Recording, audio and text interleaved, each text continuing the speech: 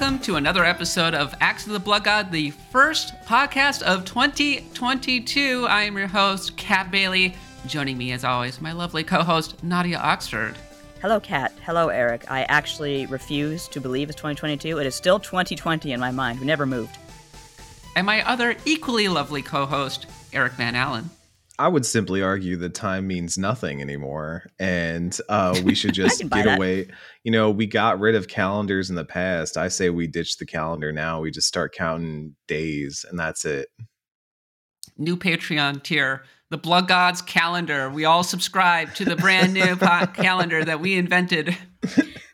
Funny thing, like growing up Jewish, is you have the lunar calendar as well. So certain things adhere to that, and most things adhere to the English calendar. But once in a while, you just get a weird moon thing going on. So I like the lunar calendar. A lot of cultures still use it. We should go back to it. The Blood Gods calendar. It's perpetually 1997. Mm-hmm. I wish. Yeah. Well, this is the first episode of 2022, not 1997, alas. But we have a lot of RPGs to cover. This is our special preview episode. We'll be focusing on all of the big games that are coming out this year. If you enjoy the show, which I hope you do, please go ahead and rate us on Apple Podcasts, Spotify, or the podcatcher of your choice. You can follow me on Twitter, @the_Kappa. Nadia is at Nadia Oxford. Eric is at Seamoosi. That's SEAMOOSI. And of course, we have a Patreon, patreon.com/bloodgodpod, where we have tons of exclusive content, including a Pantheon episode for Chrono Cross, which is coming out in just 2 days. Does Chrono Cross deserve to be in the Pantheon?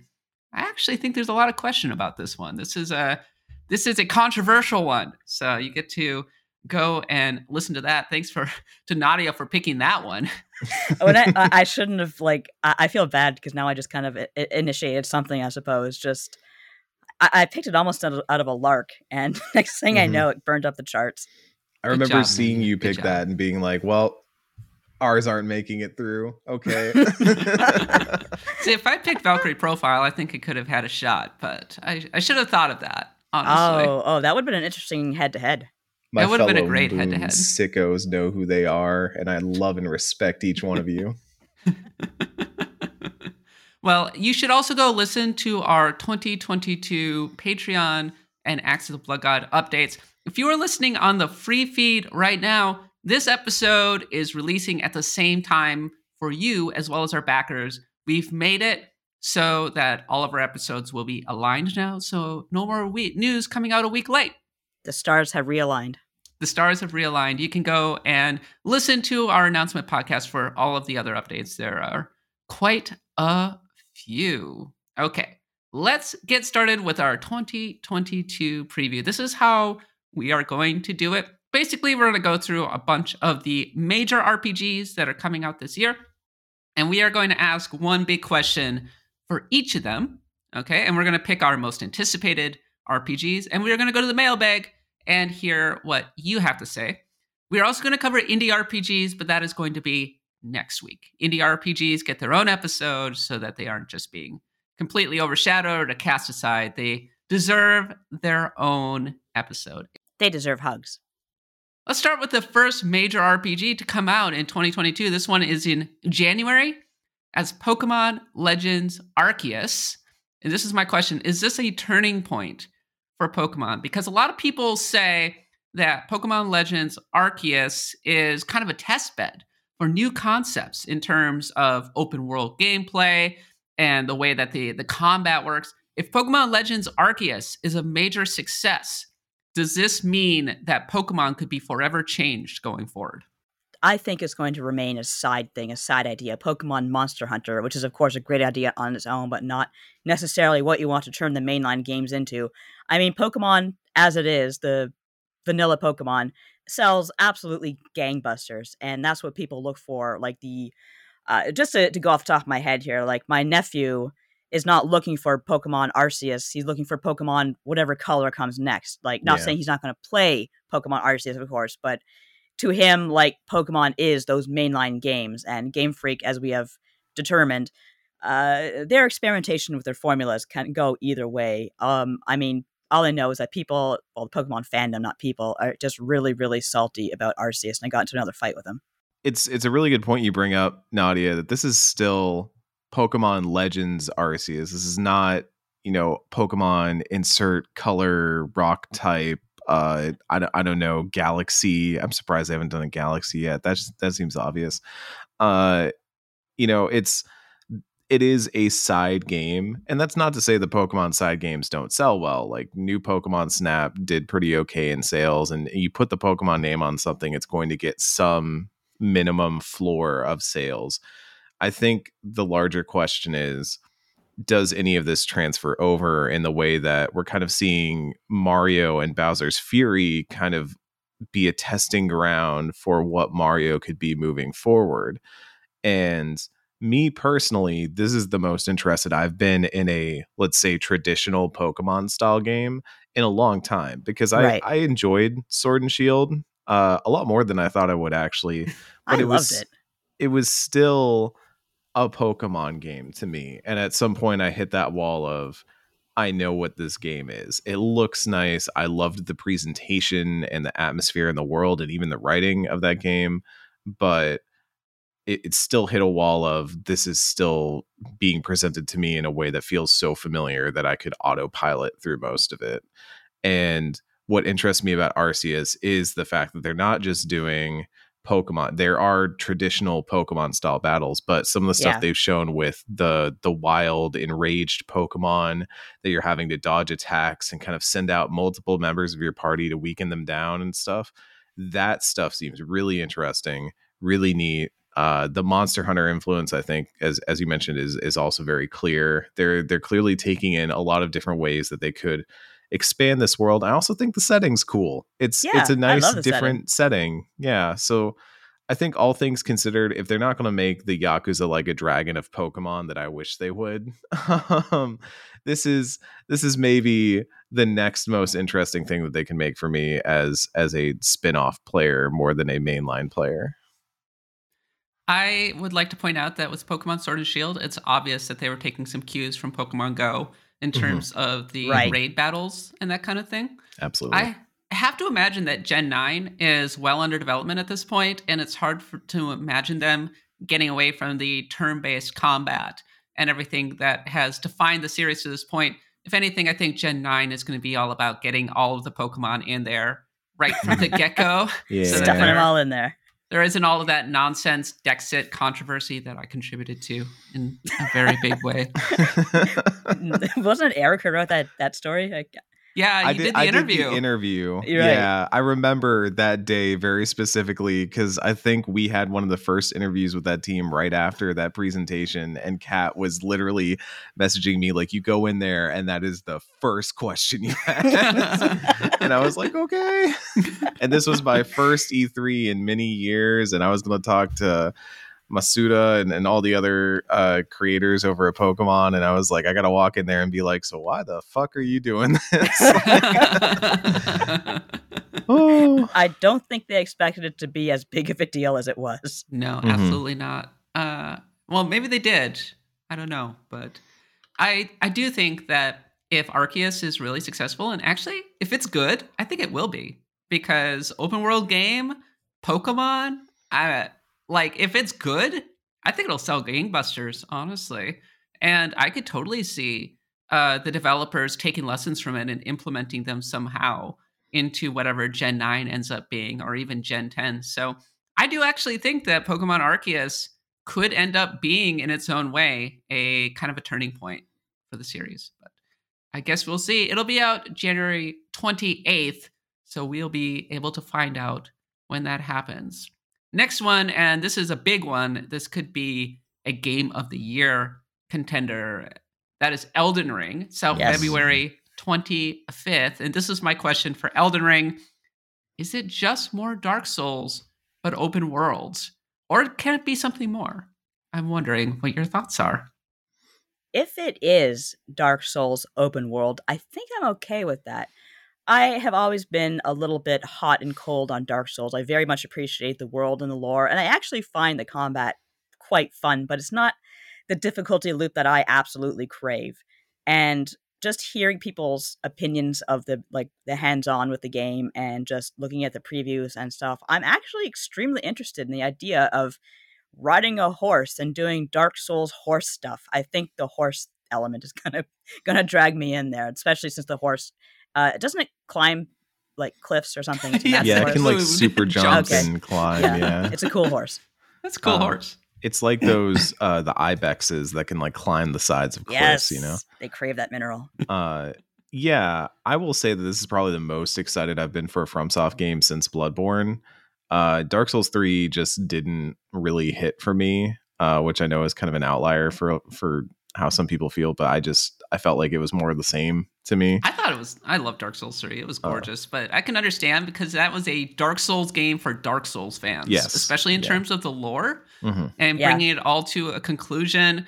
I mean, compared to Dark Souls 1, it is so much more, so much prettier than the original Dark Souls, and that makes it gloomier and more atmospheric and everything. But yeah, I can understand why Dark Souls 3 might not hit in the same way compared to Bloodborne or even Sekiro, which is not technically a Soulsborne, but you get what I mean. But Sekiro is a game I just kind of enjoyed from the outside and seems like it's cool, but also like one I don't know if I would personally enjoy. But Elden Ring, there's something about how like high fantasy / dark fantasy it is. Like the fact that they're leaning so heavily into the supernatural aspects, into the bizarre aspects, into some of the magic they were showing getting cast and stuff like that were just huge mess. And they've always had magic in Dark Souls games, but it's always kind of been, at least to me, an afterthought to what like the crux of the gameplay is. And here I was seeing these massive spells and people turning their arms into dragons and stuff like that. And I was like, that is cool. If this is a game that leans more into that side of things and maybe makes it a little bit more viable compared to some of the stuff that has been traditionally viable in those games, then I'm more interested. And also, it's always had co-op and stuff, but if they smooth out the co-op for this game and make it so you really can play a lot of Elden Ring with your pal or pals, that I would also love, because I think a Souls game with smoother, better co-op would do extremely well. Right. So I think so.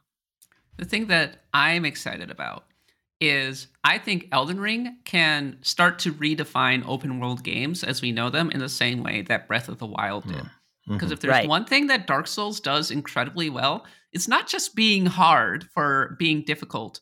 It is all of the secrets and interesting things in the way that you can change the world. It is a consistently really ambitious action adventure series.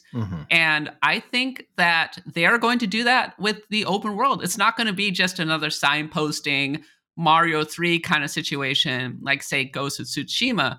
There are going to be so many fascinating things, and it's going to be so organic. It's going to be a true sandbox. And I think that is a really exciting thing to be able to experience. They're going to lead into the actual exploration. The open world is going to be part of the game and not just a giant hub, as it were. Beyond that, though, I'm actually a little nervous about that it's going to be too hard. I'm going to be like, I'm worried I'm going to be for like 20 hours. Like, wow, this is fun. Oh, this boss pisses me off. Goodbye. Yeah. I once heard that Souls games and FromSoft games are not necessarily difficult games. They're just games that require persistence to get through. And I've always liked that, because I have found that when I like spend time with them and really like dig into them, I can get through them, because it's just repetition and learning, and then eventually you will be able to bust through that boss that keeps kicking your ass. And then once you do it, you're done. You don't have to fight that boss anymore. You're good. And I do hope that stuff is tuned a little bit, or maybe there is some help there in the form of co-op. But also, I don't know. I think this is the one that I'm willing to like set down some time and say, I will persist through this one, because it seems like it's going to be a valuable one to persist through. I'm usually good at persisting with difficult stuff. Like I persisted with Metroid Dread until I finished that. And that's not an easy game. So if something really like lights inside of me with Elden Ring, I will persist through whatever stupid crap it throws at me, most likely. There's a strain of people who are like, oh, they should put an easy mode in Dark Souls, and maybe that's the case, but I've always kind of felt like Dark Souls has its own version of easy mode built in with the co-op, where you can just summon somebody in to the game and they'll probably take care of the boss for you if you are having an extremely difficult time with it. So there is that. And yes, they're very unforgiving, but also you can break those games so hard. Yeah. Like, there's some stuff that's so unbalanced, and I'm sure that will be the case with Elden Ring as well.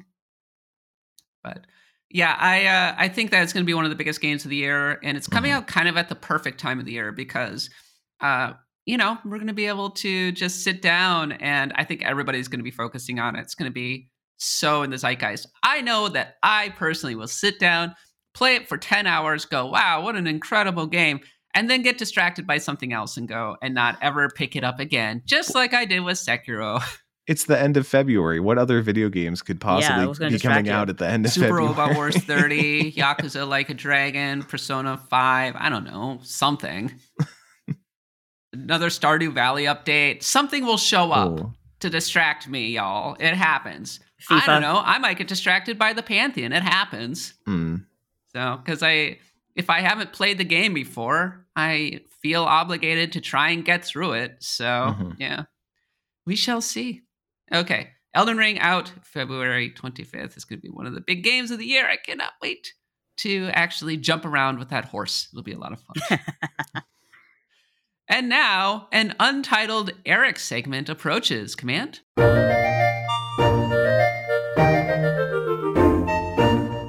Oh, see, we're going whole in with the new title in the new year. Oh, yeah, I like it. This one's going to be weird because this episode is coming out in the new year, but this morning as we are recording it, Yuji Naka just put up a video game, y'all. Yuji Naka showing signs of life out here at the tail end of 2021. Is it a mobile game? Because I remember he said that he was just kind of... It is a mobile game. It is called Shot 2048. You can download it on the App Store or Google Play. And it kind of looks like you're rolling dice to make 2048. Like they took 2048 and then added dice, like shooting dice to it. Yuji Naka, what are you doing post Balan? Are you okay, my dude? Like, I don't think he's okay. I think that's the whole thing here. Don't get me wrong, I'm actually really glad to see he's active because I think Balan Wonderworld kind of shattered him. So it's not exactly a great triumphant return, but he's breathing. We got a rhythm. Yeah, and I love the tweet that announced it too. Yuji Naka, verified on Twitter, tweets, I created a hyper casual game called #Shot 2048. This is the first time in my 37 years as a game creator that I, Yuji Naka, have made a game all by myself. I'm glad we all understood what the funny part of this tweet was. I would appreciate it if you could play it and spread the word. Thank you very much. And that's a link. And then an image of him pointing at it. I, Yuji Naka, like I, Matador from Nocturne. It's very good. And I will say, like, I have not played Balan myself. I watched a friend of mine suffer through Balan and more power to them. But the weird thing is Yuji Naka makes games that, regardless of quality, or at least not like anything else you really see on the market. And, you know, in a financial sense, does it make sense for him to keep getting huge finance games post Balan? I think there's a reason. But in an artistic value to the community and the culture, Yuji Naka needs to keep making games. I agree. Yeah, I want Yuji Naka to keep making weird stuff, and shooting dice into 2048 is some weird stuff. So more power to you, Yuji Naka. I wish the best for you. Go and live your best life. I'm sure you'll live be fine. Your best life. Yeah. I just want to know why. Like, I actually read the book, the story that comes with Balan Wonderland. Is it Wonder World or Wonderland? Jesus Christ. Anyway. My body is a wonder world. I don't know. So Wonderland is the equivalent of Super Mario Land, and Wonder World is Super Mario World?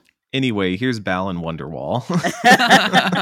But it has a story, and it's a cute story, and it makes the game make some sort of sense. Like, when you play the game without that context, you're looking at a bunch of, like, someone's fever dream. Like, it is very, very strange, but not in a compelling way. Dialogue in that game. It's all very interpretive. All in the book, but that's the thing. It's interpretive, but it doesn't make sense.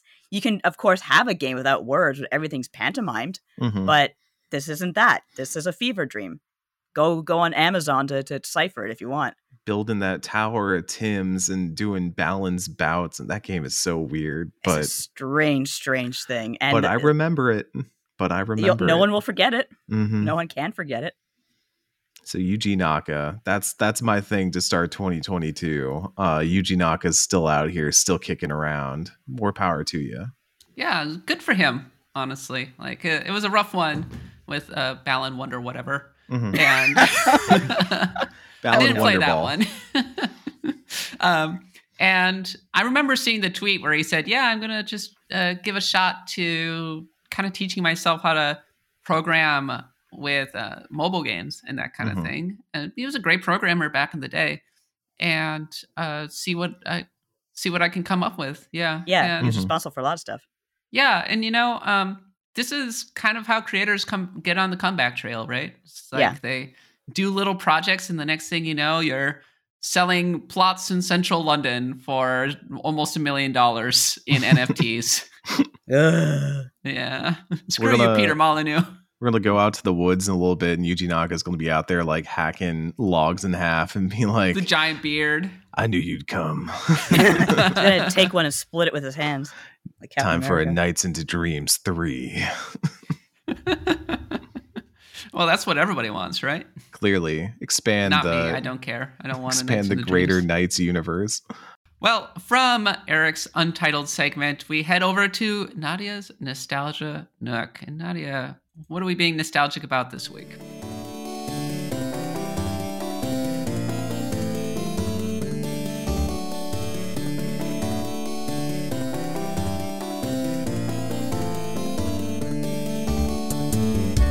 Well, I'm finally doing some cleaning up for a change in this rat nest I call a house. And I have a lot of old stuff, of course, from like the ancient days of gaming, and it's made worse by the fact, or better, by the fact that my husband, when we got married, he had a lot of the same stuff, and we kind of combined it. That's when he discovered that when I was a kid, I used to write swear words in my instruction booklets, and he got really angry about that because he's very much a preservationist. And it's like, what can I tell you? I was a 7-year-old with a red crayon. Anyway, it turns out we have a whole box of the old FX9 books. Do you remember those, Kat? Like, that used to adapt the NES stories? Oh, they were there was the Ninja Gaiden one. I read the Ninja Gaiden one. Are those the World of Power books? Is it? I think it is World of Power, yes. And I remember the Ninja Gaiden one specifically because Sharky, Solid Sharky back in the day, reviewed it on his site. And he pointed out how the covers for all those books are basically the covers for their games, but they remove any like violent-looking weapons like knives and such. So you literally have the ninja from Ninja Gaiden doing a knocking motion. So he's like, knock, knock, ninja pizza delivery, and I never forgot that. But I would recommend these books if you could find them because they're such an interesting snapshot of what supplementary media was like at the day, which was a complete Wild West. These were actually given to me by a very good friend of mine, so they're not exactly not all of them are ours, but he kind of padded out our collection for us. The quality between the books is really interesting. Like Wizards and Warriors is one of those kid goes into the world, oh no, I'm helping Kuros and it's really terrible. Whereas the Metal Gear Solid one is interesting Metal Gear is interesting because it's actually written quite well, but they can't use their weapons in these games, same as they can't have them on the cover. So they just kind of have to MacGyver their way around everything, especially Snake, who has a whole PSA in there about how you shouldn't smoke because you can find cigarettes in the original game, right? Oh my God. So absolutely. Famous non-smoker Snake.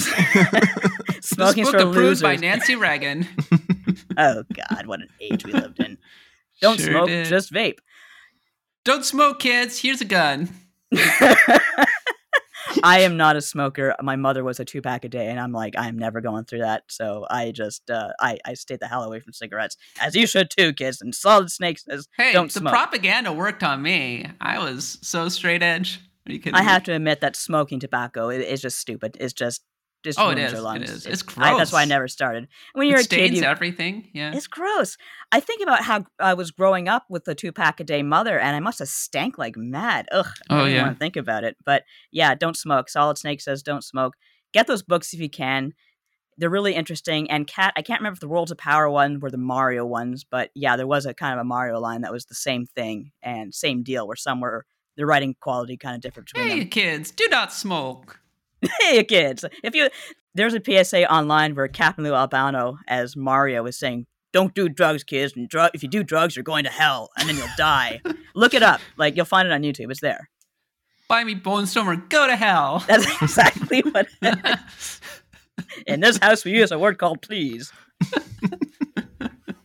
Yeah, I read those supplementary media back in the day, and as you call them, I prefer the. Let's see, Nintendo Power had a special guide book for Ninja Gaiden 2 that took all of the cutscenes and turned them into a comic series. I think a straight up manga, and it was really good. That's really cool. For the age, you didn't get stuff like that very often. That would have been special. I mean, I have some old video game magazines kicking around my house, and opening them up, there's actually a surprising number of comics that are used to, especially to advertise games, because they're like the original advertorials, right? Where they look like actual content, but they're just promoting whatever the game is. Yeah. There was, I think Plock was advertised like that, which I never played, but I have found out just recently it has a really kicking soundtrack, but it's just a really average game. I just remember it because it had a comic as an advertisement. Well, it sticks in your memory, right? It does. And then, of course, there were those wonderful manga adaptations in Nintendo Power for Star Fox and Metroid and Legend of Zelda: Link to the Past. Star Fox was really good. The Link to the Past one, that was, I can't remember the name of the manga artist. It was the Cyber 09 artist who did that one. And it was just, it was okay. It started out pretty strong, but it concluded a little sloppily. I wasn't a huge fan of that. But it was gorgeous art. Yeah. One of my favorite renditions of Link, for sure. I wonder, are there like actual video game novelizations out there that are legitimately good? Like, is the Gears of War novelization legitimately good? And I'm just missing it? I have not read many of them. Have you, Eric? I haven't read too many of them, but the one I've always wanted to read, because I only recently found out about it, was the Death Stranding novelization. Oh my God. I want to know. I want to know what that is like, because trying to take, in the same way that the Metal Gear adaptation that you're talking about is fascinating, how do you take what Kojima has done and turn that into any sort of like functional story? How indeed. You'd probably look at it and you'd think you were looking at ancient Hebrew or something, because it's just so messed up looking. Because I don't think like mangafying a game is all that out of the norm, and turning games into anime is not all that out of the norm. We've seen that a bunch of times, especially with RPGs, but there's something about the novelization that is the like mysterious part, because you don't get to work with any of the visual part of that story. You only get to work with the words, and then you have to use the words to describe what's going on, and that's where it can get fun. So I once read a novelization of Minecraft, believe it or not. This was for Really? a review. I was reviewing books back in the day. And obviously it wasn't about like, hey, I'm Minecraft Steve, how y'all doing? It was about a kid who was playing the game like an asshole, and then he in turn gets kind of trapped in the game and starts being griefed on, and he learns a lesson about, hey, I shouldn't play this game like an asshole. And I said to myself, you know what? That's not a bad lesson to give kids today. That's a weird Twilight Zone episode. Yeah, and it actually wasn't written too badly. There was actually a memorable moment where the griefer had like a zombie mob after him, and he had to dig underneath and hide all night. And as if you have played Minecraft, that first night, that is what you were doing. You're digging a hole and weathering out that first night while zombies try to kill you. So it was actually written quite well. Mrs. Meyer, I confess that I've literally never played 1 second of Minecraft. What? It's so good. It's actually probably, it's a generational game, right? Oh, yes, fantastic. It's on the level of Mario or Doom or whatever. Yeah. It's defined.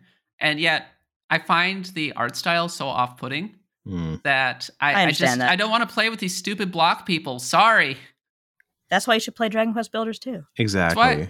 Yeah, no, it's true. But I enjoy Animal Crossing and New Horizons and such because I really like the art style. Like Yeah. I like building games and I Yeah. like the idea of survival games, but I just can't get into this Lego ass world. It's how it is.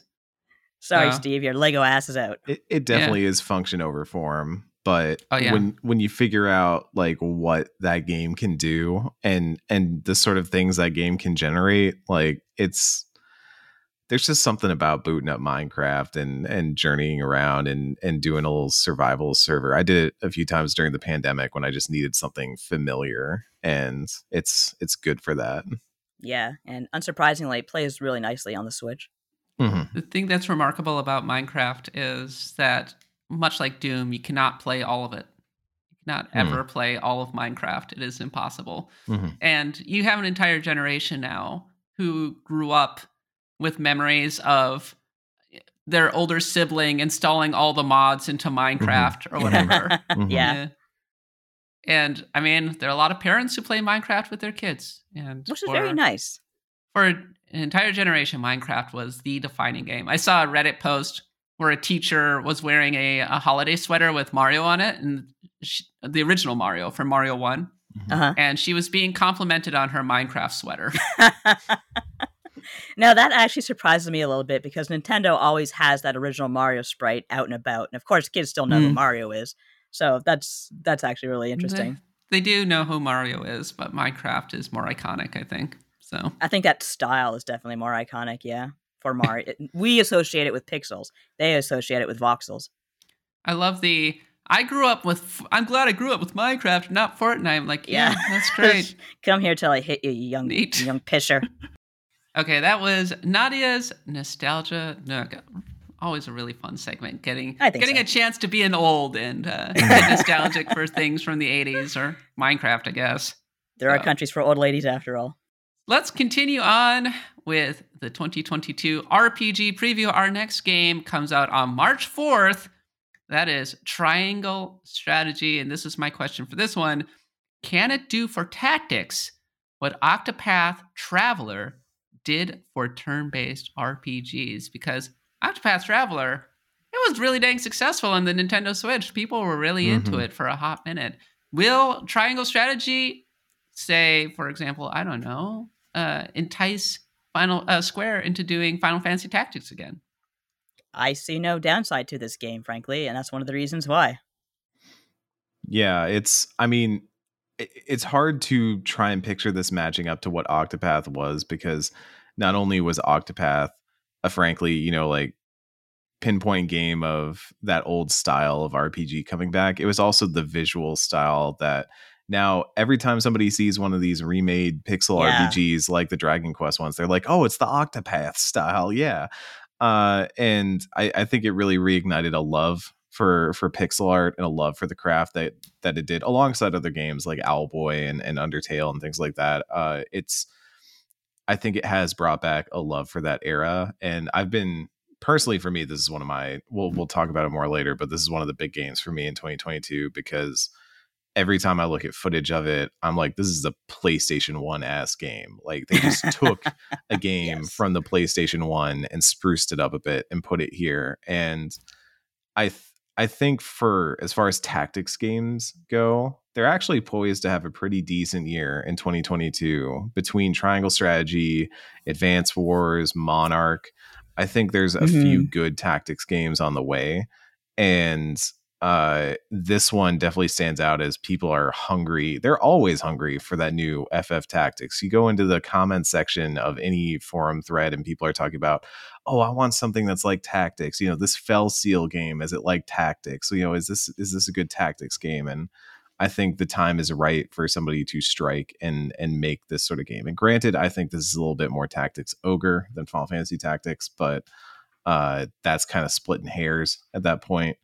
I don't think it's splitting hairs. I think Final Fantasy Tactics is all about, it's not about the tactics, it's about actually building the characters. Right. Having the insanely broken character builds and whatnot. and this one seems more like you're kind of building an army of different characters that are all going to kind of suit different needs depending on the situation, but maybe function more as a group. That's a big one. Can they triangle kiss? It's the great can they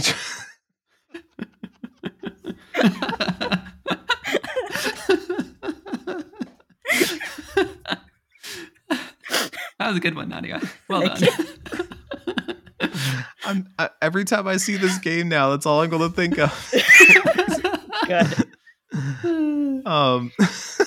But yeah, I mean, who knows if they can triangle kiss or not? But it's it looks just like the tactics game I think a lot of people have wanted for a while, and especially in the wake of the popularity of Fire Emblem with Advance Wars coming back, it seems like a rising tide that Triangle Strategy is set and ready to ride the crest of. So who knows? But I personally have high hopes for this game. I too have high hopes for Triangle Strategy. When I saw it in action, I was like, oh my god, I'm going to play the heck out of this game. Mm-hmm. It looks absolutely terrific. You know what also I'm kind of looking forward to? It's the new Metal Slug turn-based tactics game. Yeah, that looks like fun. It looks really good. And it kind of reminds me of the game from the creators of FTL that its name escapes me, the one with mechs. Oh, Into the Breach.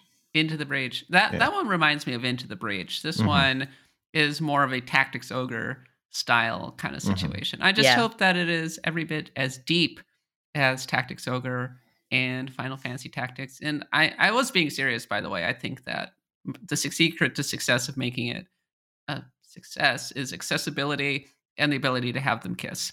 Slug kiss. Well, Triangle Strategy will be out March 4th. This next one is a two-part question. Baldur's Gate 3, it's 2022 sometime, maybe. And my question is, will it actually come out in 2022? And if it does, can it capture the D&D zeitgeist? I think it will arrive. I'm not part of the early access. I think that's more Eric's department, so I don't know. He can probably give a better evaluation than I can. But I do know that as someone who is kind of behind on those D&D isometric games, I'm actually looking forward to Baldur's Gate 3, and I don't know if I'm going to regret jumping right in, but something tells me it'll be fine. Yeah, you're going to be good. My experience with this game so far is I think 2022 is possible. Granted, I think it would be late 2022, like a November or something like that. Because the last time they talked about this, when I spoke to them, I guess it would be last year now. They were saying that they're very much still working on the end of the game and the end parts of the game. I imagine that's probably changed, but not by too much because remote development has been a whole thing. But I think it's a game that's come pretty far, even within early access. And it hit a point where I wrote about this in my most recent preview of it, was that it hit a point where I'm cool with setting the game down and saying, I'm going to play this when it's finished, because I've seen the progress that's been made from launch point to now, and it's so significant that I'd rather just now play the finished version. That being said, I think this is not just poised to capture a D&D fervor, but also just a BioWare fervor, because obviously BioWare has been working on their next projects. Dragon Age, as of this recording, still doesn't have a release date. Mass Effect, don't even ask about a release date for Mass Effect. I think there's been, especially with Legendary Edition coming out in 2021, I think there is a hunger for those types of games again.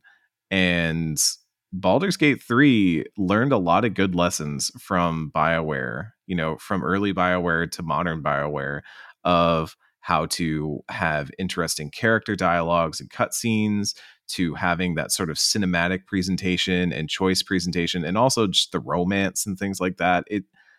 Every time I play it, I'm like, they learned some lessons from BioWare here.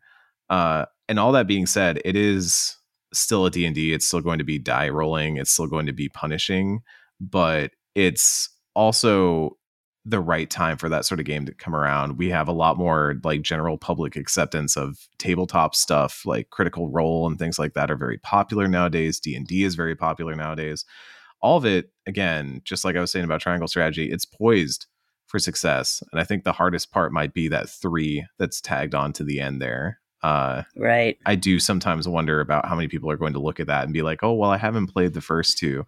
You don't need to play the first 2. This is anthology. This is not like there may be callbacks and references, but it seems like it's going to stand on its own. So this is what I'm going to say about Baldur's Gate 3. I'm going to be a little more of a skeptic. Okay. Actually.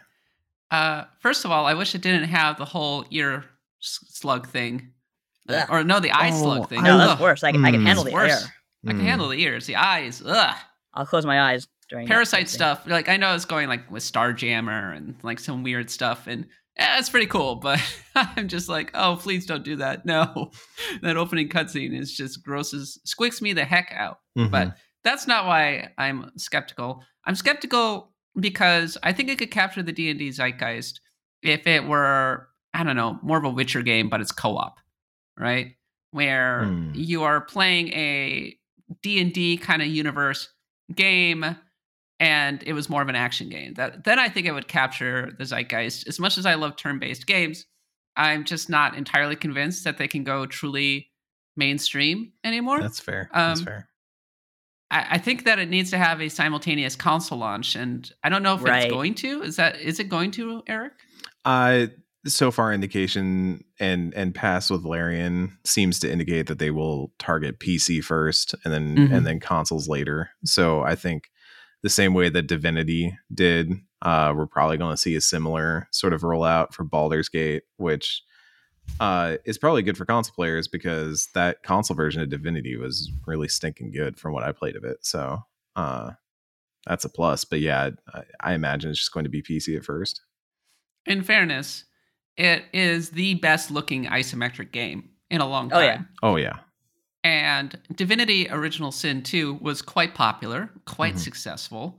It had its own niche, and it, frankly, like, its presentation was much worse than Baldur's Gate 3, and it didn't have the license. So I do think that if it's good, and I see no reason why it wouldn't, that it will be extremely successful. Will it be a breakout mainstream hit? I have questions about that, honestly. But I think that Larian going to be Larian, and I appreciate that. And I'm glad that they're not, just to be clear, I'm glad that they're not going for the action-based turn, co-op, open world thing. I'm glad that they're doing what they are good at. I'm sure you'd love that. It's lovely to have a classic isometric game with this level of production value in it and everything. But I do think that it's going to be more of a niche thing in its own way. So it's not going to be the giant breakout hit. But as for coming out in 2022, I wouldn't be shocked if it got delayed till early 2023 or thereabouts. Yeah.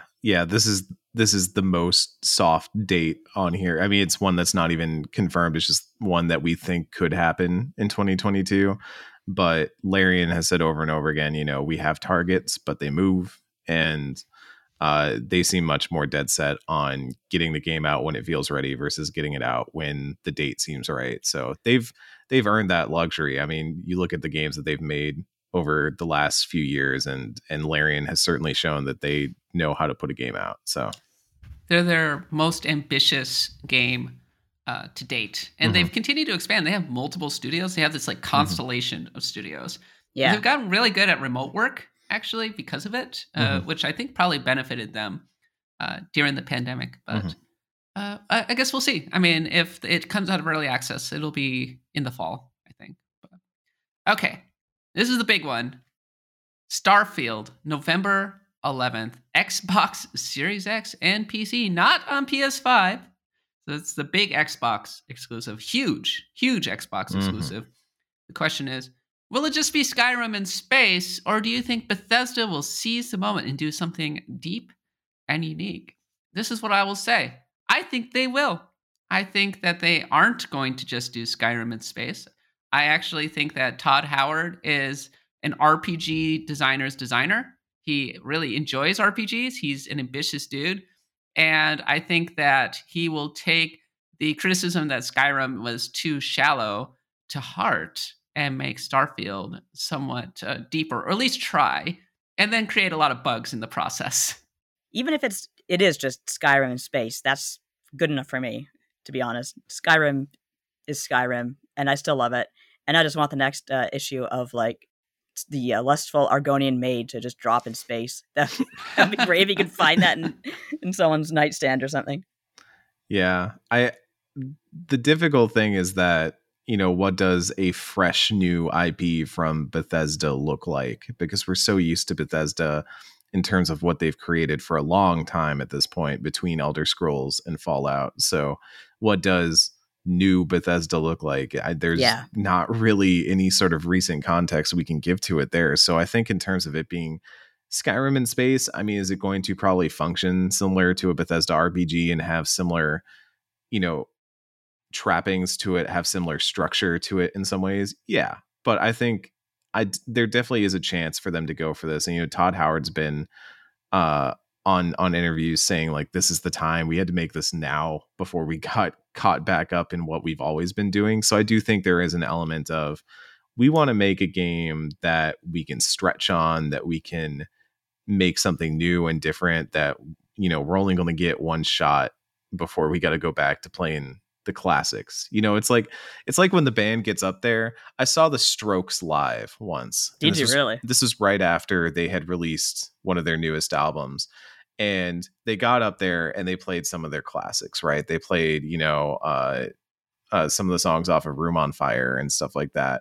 And then they played a couple of their new songs, and they played Reptilia, because the frat bro in front of me at this concert literally would not stop yelling "Play Reptilia" the whole time, because that's the song everyone knows by the Strokes. And look, don't get me wrong, Reptilia is a banger, but it is like people show up to hear that song, but maybe the band is really into Undercover Darkness and they want to play that song.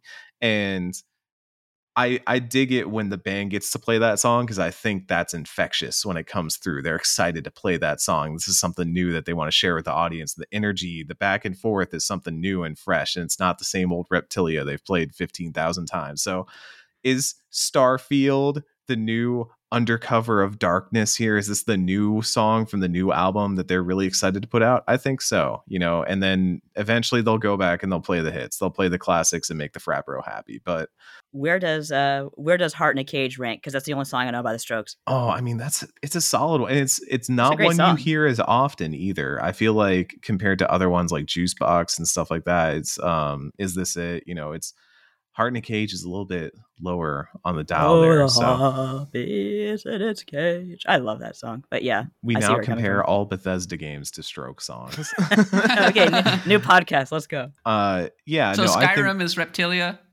What's Fallout? Oh, Skyrim is like, I don't know, what's the most overplayed? Someday by the Stroke. Yeah, the Someday. Like that's what that is. Seven Nation Army, which is White Stripes, but I associate them with the Strokes. That's fair. I think that's fair. It's a Seven Nation Army of RPGs. Yeah. Damn, that's actually, maybe Bethesda is actually the White Stripes. Yeah. So yeah, maybe this is Dead Leaves on the ground or whatever. That's Fallen Leaves. That's by Billy Talent. We're all over the place now on the musical. Wait, did they cover a song? Was there a cover of Fallen Leaves? Dead Leaves in the Dirty Ground, but there's no one around. That one. Oh, a different song then. Okay, so who's the Billy Talent of RPGs? I'll come up with this some other time. But yeah, no, I think Starfield, if nothing else, is going to be really interesting, because this is Bethesda doing something new, and I don't think a lot of people are acknowledging that as much as they should, because they are so used to Todd Howard brings out Skyrim for you to play again. But that is exciting. Like, Bethesda makes RPGs and makes theoretically long-standing RPGs, ones that you play not just once and be done with it, but it's ones you keep going back to, ones that people get really into modding. And so I would like to see if this game has the tail that other Bethesda games do. I know somebody who worked with Todd Howard back in the Fallout 3 days, and they always seemed really impressed by Todd Howard. Actually, they're like, "Yeah, he's legit. He has a lot of, frankly, amazing ideas and knows how to implement them." And I think that the bugginess a lot of the games that they put out are a function of that crazy ambition. Daggerfall was one of the most ambitious PC games ever made at the time. And while we can complain about all of the shallowness of Skyrim, there's no denying that it was a big, impressive game that has managed to stand the test of time and other cliches as well. So I think that Starfield's going to be good. And they've kind of been saying all the right things about how they're like, yeah, I think we went a little too shallow with Skyrim. Maybe we need to correct course a little bit, and talking about how they want to make their own sci-fi universe that's distinct and not just a kind of a knockoff of existing sci-fi universes. Oh, they spent a lot of time working on the ships and things like that.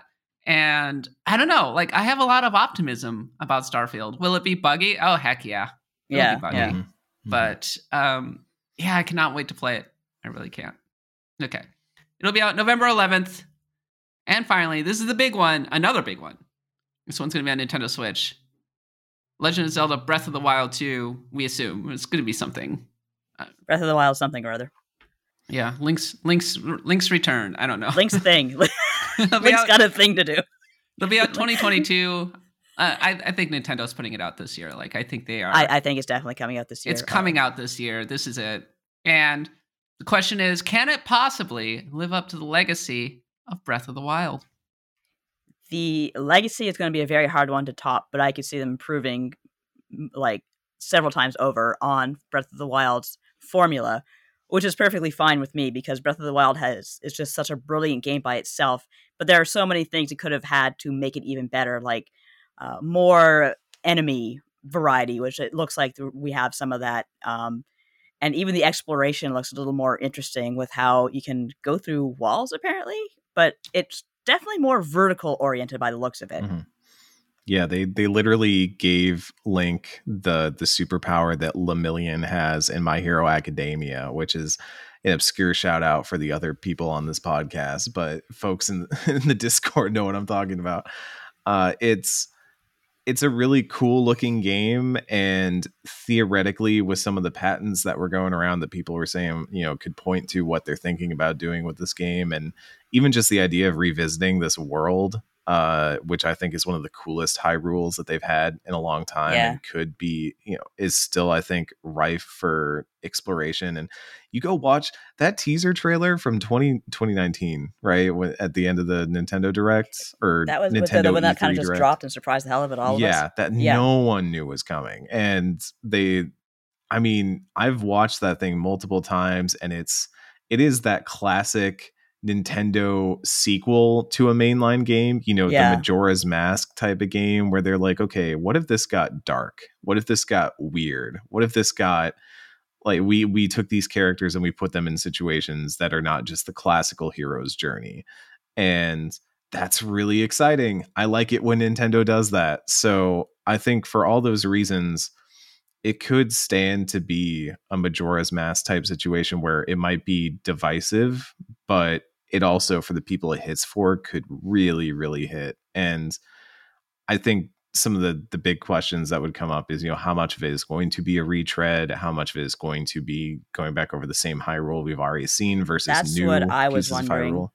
And I think that, sorry to interrupt there, but No, I it's was all just good. thinking about how the trailer that we've seen, the more recent one, that shows a lot of new land. Mhm. And as I said before, it looks like it's vertically oriented. If nothing else, we have Skyloft, which seems to be a thing, or whatever equivalent they have there. Because I initially thought that, yes, we're going to have Majora's Mask situation where they take these, these assets they spent so much time on and just put it together in like a really different situation. And that's why Majora's Mask works so well, because you had these NPCs who had like 3 lines suddenly become major characters in Majora's Mask.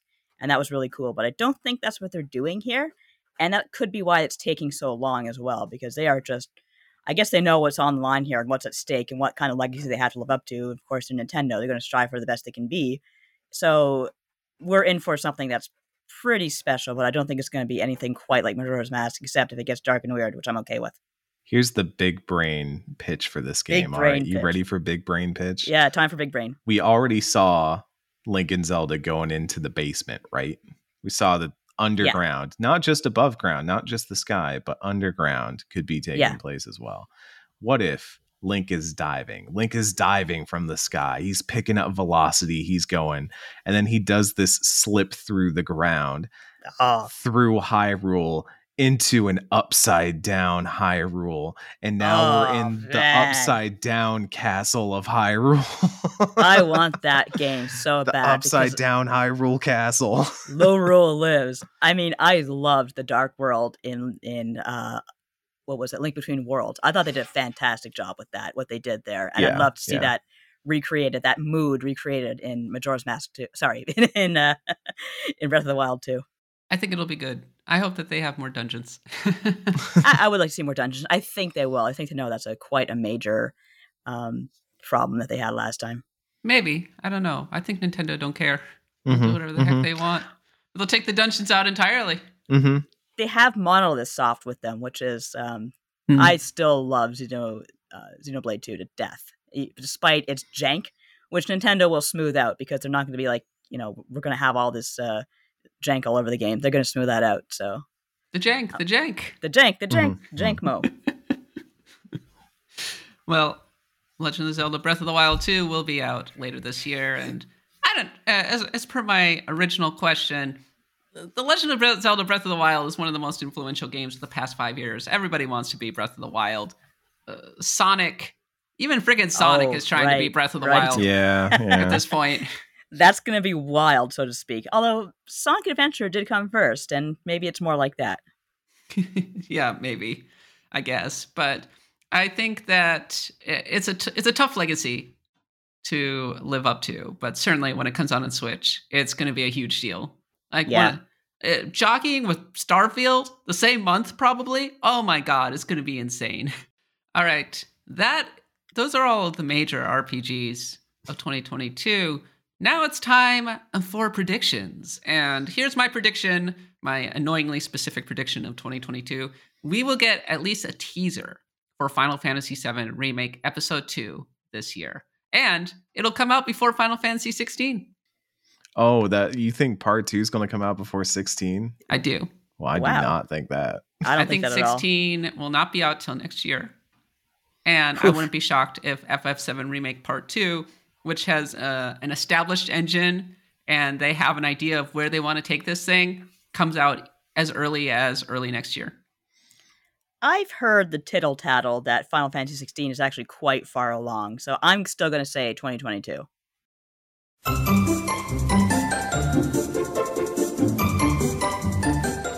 Greetings, friends of the Blood God. It is I, Nadia Oxford, and I'm here to deliver a message. We recorded this episode before effing off for Christmas, which was just before Final Fantasy XVI producer Naoki Yoshida announced that development for the game has been slowed by COVID. So we can expect more information about Final Fantasy XVI in spring of this year, but as for my big hubris about how the game is definitely coming out this year, well, let's just say I'm not a betting woman, so I'm dropping that right here and right now. No guarantees for this year, that's all I'm saying. But we will hear more about the game later in the year, so I'm looking forward to it, and I hope you're looking forward to it too. And now back to more RPG worship.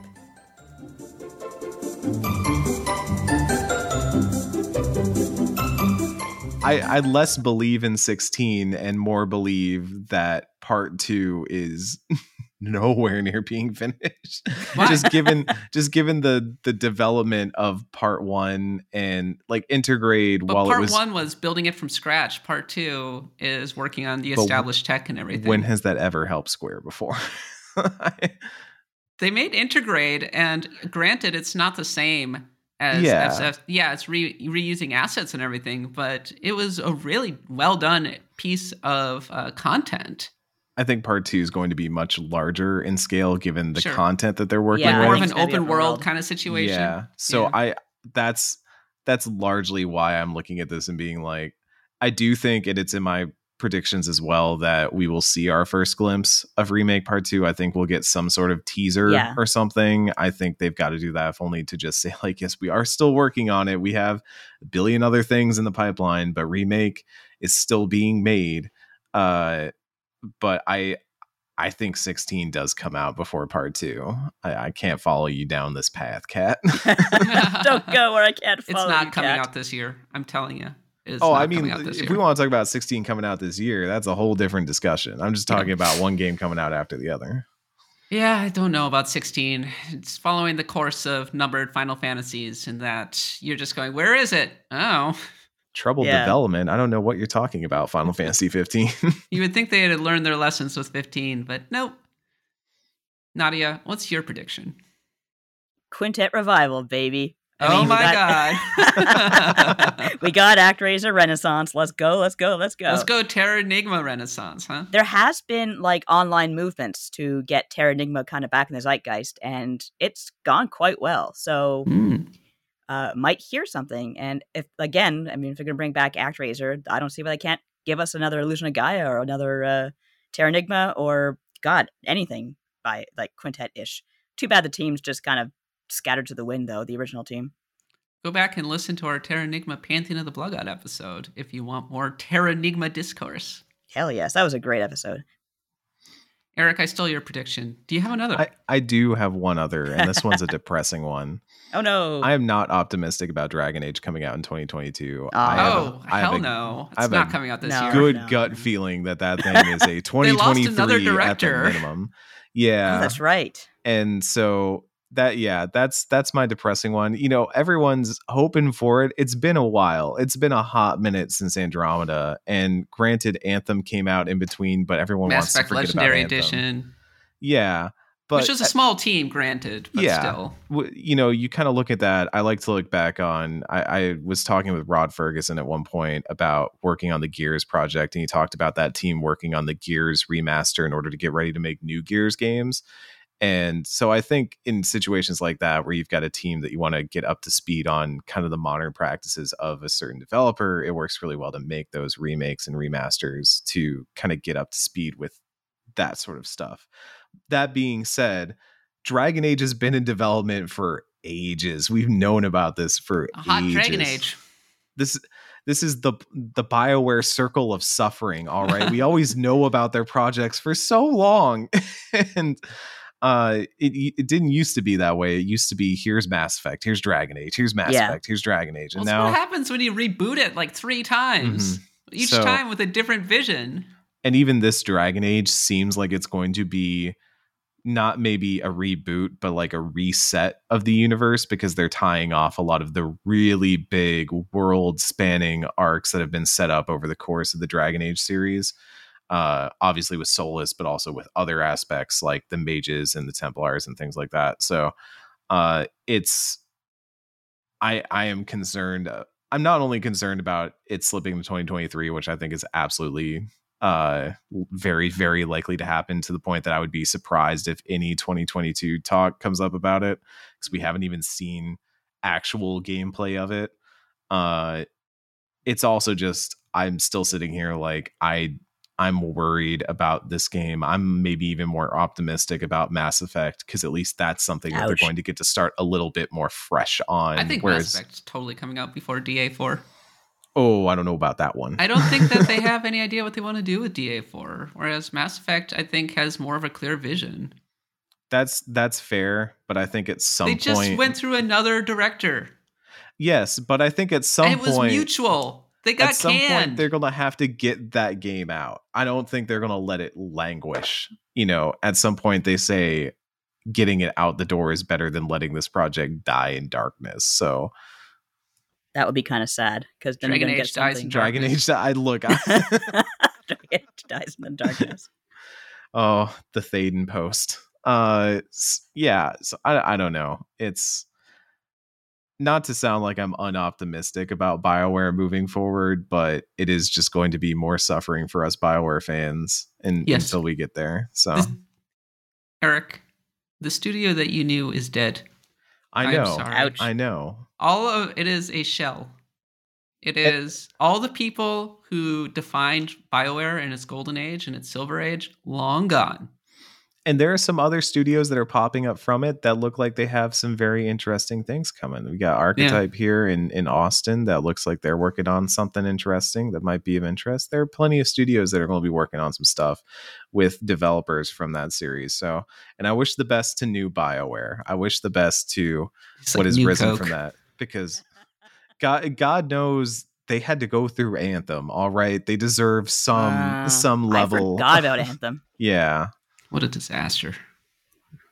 Like that was a studio killing disaster right there. I was really hoping that they would would have a Realm Reborn that one and give it another try. But well, they tried, but they're like, it's not. It's right. It's too broken. I also don't think Anthem was the thing to do it with. If it was at all remotely tied to Dragon Age or Mass Effect in the way that Final Fantasy XIV was tied to Final Fantasy, right. there is that element of they could do that and they could pull in lots of those larger, appeals from the main series to build that world up and make it feel new and revitalized. But when you're working with something that is fresh and brand new and you're trying to resell it to somebody, that's a lot more difficult.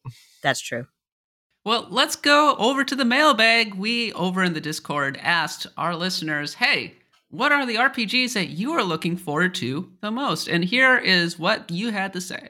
First, we have Sir Jersey, and this is a very popular answer. Trails from Zero and Rune Factory 5. Political intrigue, excellent world building, enjoyable combat, and character development. Can't go wrong with that. So a big new Trails series game that we've been waiting for a bit, coming to Nintendo Switch. It's going to be it's going to be great. Mm-hmm. Not even going to totally make you play it. Oh, I mean, no problems. You're going to review it for us. I'll manage. I mean, Trails is obviously, I know Trails is popular around these parts and all that, but shout outs to Rune Factory 5. I do love Rune Factory. I played 4, I think it was. I played the one on the Switch, and it was like, this is actually a really cute game. This is fun. Yeah. 4 was a huge entry in that series. It's what got me into that series, and it is, I think, again, primed to ride the wave of Stardew Valley popularity, while also offering a game that is different enough from Stardew Valley that it doesn't feel like it's going to get eaten up by Haunted Chocolatier or whatever that one's called. Well, Haunted Chocolatier is not coming out for a while. Oh, yeah. But they'll hit early access in like 2023. Any farming game has to at least be interesting enough now to be more interesting than wherever Stardew Valley is at. And that's a surprisingly high bar to clear. It's quite high. But I think Rune Factory, especially the way it's very anime, it's very combat focused. It's the things it does, I think, offers a different enough perspective that it won't be like Story of Seasons or Harvest Moon, where it's trying to compete for airspace.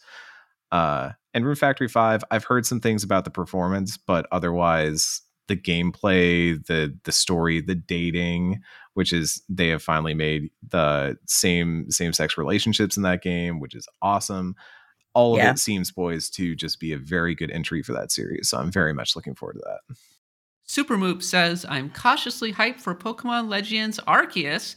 In theory, it's everything I've wanted from a bold new Pokemon game with an exploration of the world's past and more interesting things for your characters to do as you run around. However, it's on the Switch, and while I've loved my Switch, SMT5 has made me re-examine the hardware's limitations. It depends on the developer. Mm-hmm. It really does. We were talking about with Monster Hunter Rise that Capcom doesn't get enough credit for its technical prowess. The compare and contrast with like Monster Hunter Rise versus some of the other games that have come on that thing, it's incredible. Like you can do things with the Switch's hardware. It's just, it takes a lot of technical know-how and some really versatile engines. Mm-hmm. No, you're absolutely right. And I think one thing, though, to Nintendo's detriment is that more people are getting into PlayStation 5, Xbox Series, whatever. And they're seeing that comparison. Hey, my PS5 doesn't have load times. Hey, my PS5 doesn't do this. And of course, the Switch, you really have to temper your expectations, which I do. But it's been a long time since, 2017?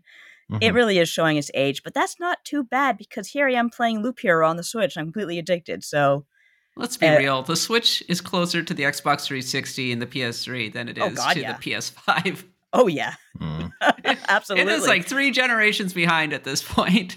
It kind of is, but I don't know. I still feel like if you want to talk about predictions that are kind of related, I still feel like we're getting a Switch Pro sometime this year. Oh, yeah. Yeah, I think so. Yeah. And I think we would have had one if not for the shortage. Oh, yeah. Yeah, I think the pandemic and the chip shortage and everything, this should have been the upgraded mid-generation Switch Pro. Yeah.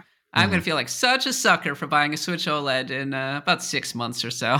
I'm not going to regret it, though. I love my OLED so much. I love the OLED that I have. Oh, me too. It's perfect. It's great. It's a great update. Oh, the bigger screen. Mm-hmm. Mm-hmm. It's such a difference from the launch Switch. But in terms of performance, oh my God, when I'm playing like Brilliant Diamond and Shining Pearl, oh my God, that game looks like it was made in 5 minutes on Unity. It really does. I will say that I think there is a difference between games looking rough in preview screenshots and especially when you go on social media and you're always going to find people who are like, I found this screenshot where tree looks bad in distance.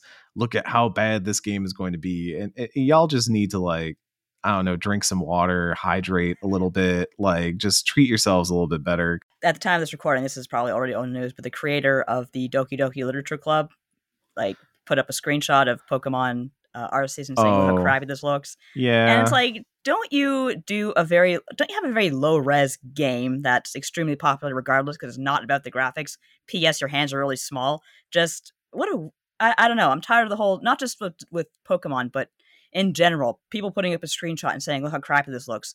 It's so much different in motion, and the fact that people are still getting mad about tree screenshots blows my mind. I think Sword and Shield looks great.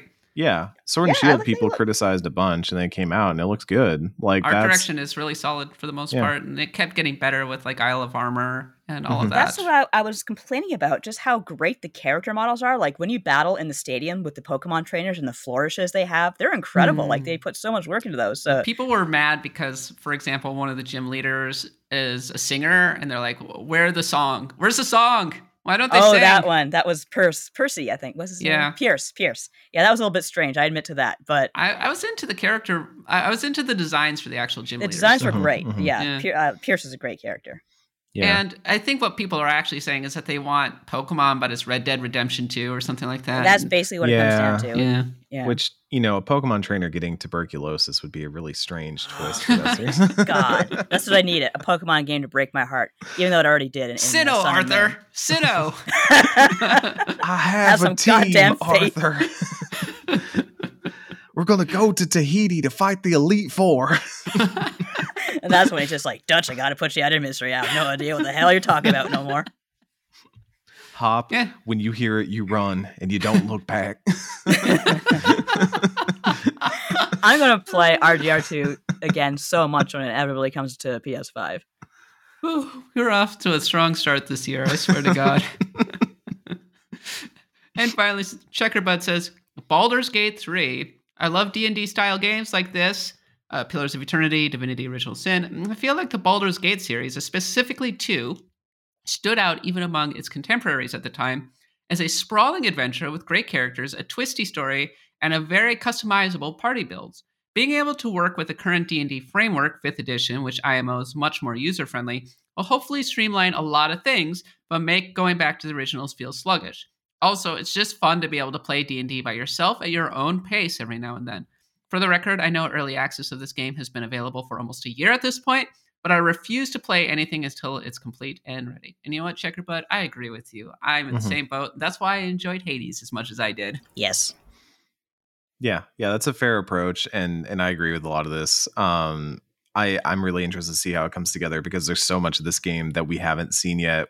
We've only really seen parts of the first act and not all of the party. As far as I think it's supposed to eventually there will be a party member for each spot on the alignment chart, and I think they've said we've only seen like the neutral and evil characters. So I'm interested to see how that turns out, and also just in general, like there's so much of this game we don't know about yet. And I like the point about playing single player D&D too. Sometimes you want to be able to just play something that feels like a really robust campaign, but you don't have to organize other human beings to do it.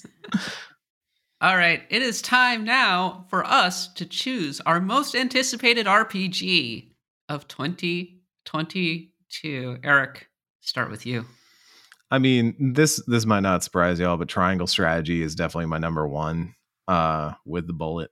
I am just intensely excited for it to the point that I was watching a trailer. Yes, I got really excited yesterday because I was sick all day, and I woke up after a long sick nap and was like, oh my God, there's a new Triangle Strategies trailer. And it was literally just like characters and lore number one, character name. And I was in Discord with my friends. I was like, there's a new trailer. And they're like, yeah, it just looks like some, piecemeal trailer. And I was like, I gotta watch it. I gotta watch it now. So I'm in that place with that game now. I definitely think it's looking like what I want out of the tactics genre and hopefully going to do for it. Like we talked about earlier, what Octopath did for turn-based.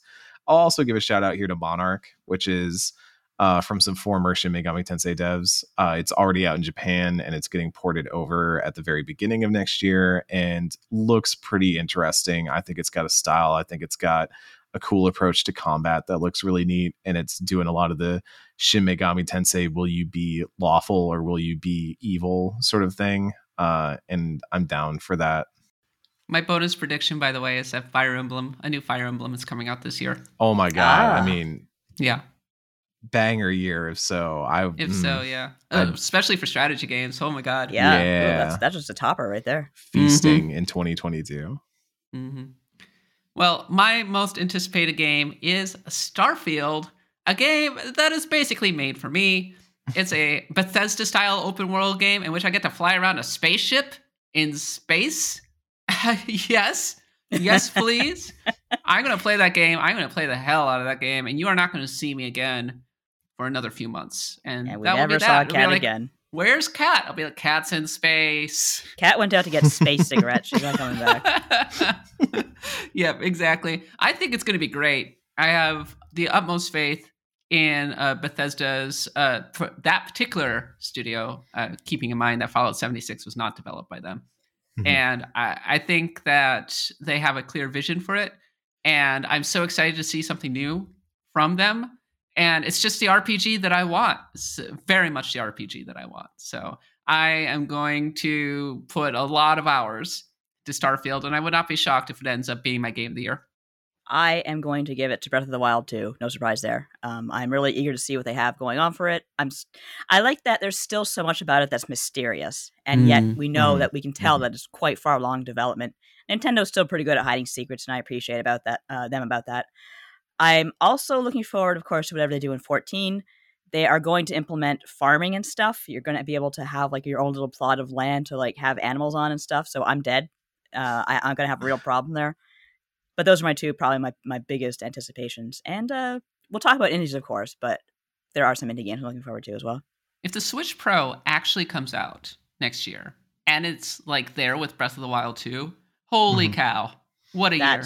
Yeah. And for Sony's sake, I hope that they have like some killer like games, because between Xbox having Starfield and Switch bringing out the big guns with Breath of the Wild 2, woo, PS5 better step up its game. That's all I can say. This is the year that basically Xbox's investments are all just going to come home to roost. Oh, so absolutely. Sony's going to have a lot. Yeah. And I love Sony. I mean, honestly, this is the year that yes, Halo and Forza were around in Xbox One, but Halo Infinite and Forza Horizon 5 are just an incredible 1-2 punch. Like, Xbox owned the fall. Yeah. And I think they're going to do it again. Like, it's going to be Nintendo at Xbox one more time. Sony, what you up to? You got a fall game for us? They're poking Square Enix, like, please put game out.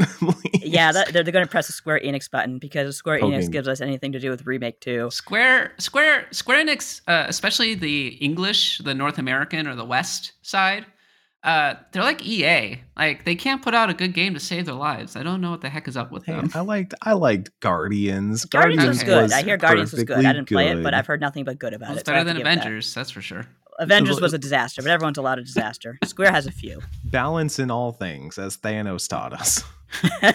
Holding the knife. A wonderful role model, I have to say. Thanos is a great role model. It's 50-50.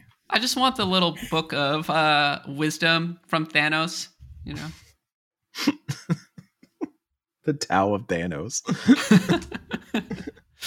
Well, that's it for our 2022 RPG preview. I kind of want to go back to our 2021 RPG preview and see what we were saying there. Oh, yeah. There's so much coming out this year. Like, all of the games that got delayed. I mean, of course, there will be more delays into 2023. And we haven't even talked about the remasters like Witcher 3 and Cyberpunk and that kind of thing. I bet there's going to be a Cyberpunk expansion in the fall, maybe. And yeah, I'm actually kind of excited to play the Witcher 3 remaster. Like, we were going, oh, what's going to pull Cat off Elden Ring? I mean, what if Witcher 3 HD comes out right after that? And I'm like, well, I'm gone to play Blood and Wine now. Bye. Yeah, see, that I'm looking forward to as well, because I tried Witcher on the Switch, as you all know, and I was like, okay, this isn't really a good Switch game. And I thought, well, maybe I'll start on the PS4. But then I heard about the PS5 version. I said, okay, that's my ticket right there. That's the one to play it on. Me and Henry Cavill, we're going to finish Blood and Wine together. You can do it. I believe in you both. My new best bud, Henry Cavill. Instant connection. He's just like, who the hell is Kat? He knows who I am now. We've discussed one another. We have a connection, special bond. All right, that is it. Thank you so much for listening to this episode. Oh my God, it's 2022. This is what, year 5 or 7 of the podcast at this point? It's getting there. I can't believe it's been going for that long. I can't believe 2022. What a weird year. What a weird number. It's one that I almost can't conceptualize, Nadia. I can't conceptualize it at all. Like I said, I'm still stuck in 2020. I think it's true. The theory that Cats the movie, sparked some sort of apocalypse, and we're all just drifting in space. Oh, that's your theory? It's Cats the movie? Yeah. It's not my theory, but I have heard it around. Started the time void. Yeah. Yeah. So let's see. So the Large Hadron Collider was the first step. The Cubs winning the World Series was the second. It's like breaking the seals. Then the 7th seal was Sonic the Hedgehog. You're too James slow. Now you're dead. As a CGI cat. Yep. Boy, we're squirrely this morning. All right. We got lots more wonderful podcast content coming to you for the rest of the year. And hey, next week we're going to start our pre-show and our post-show. So our $25 patrons can look forward to that. Well, if you enjoy the podcast, and I hope you do, go ahead and rate us and review us on Apple Podcasts, Spotify, and the podcatcher of your choice. And of course, if you're not backing us on Patreon, patreon.com/bloodgodpod, where you get reams of exclusive content from Charlatan Dropouts to all of our specials to the Pantheon of the Blood God, which goes live on Wednesday with Chrono Cross. It'll be a lot of fun. You can follow me on Twitter at @the_Kappa. Nadia's at Nadia Oxford, and Eric is at CMoosi, SEAMOOSI. We'll be back next week, as always, to talk more about the genre we love. And hey, we'll be doing the pre-show and the post-show as well. So all of our $25 patrons can look forward to that. But until then, for Nadia, Eric, and myself, thanks for listening. Happy adventuring and enjoy 2022.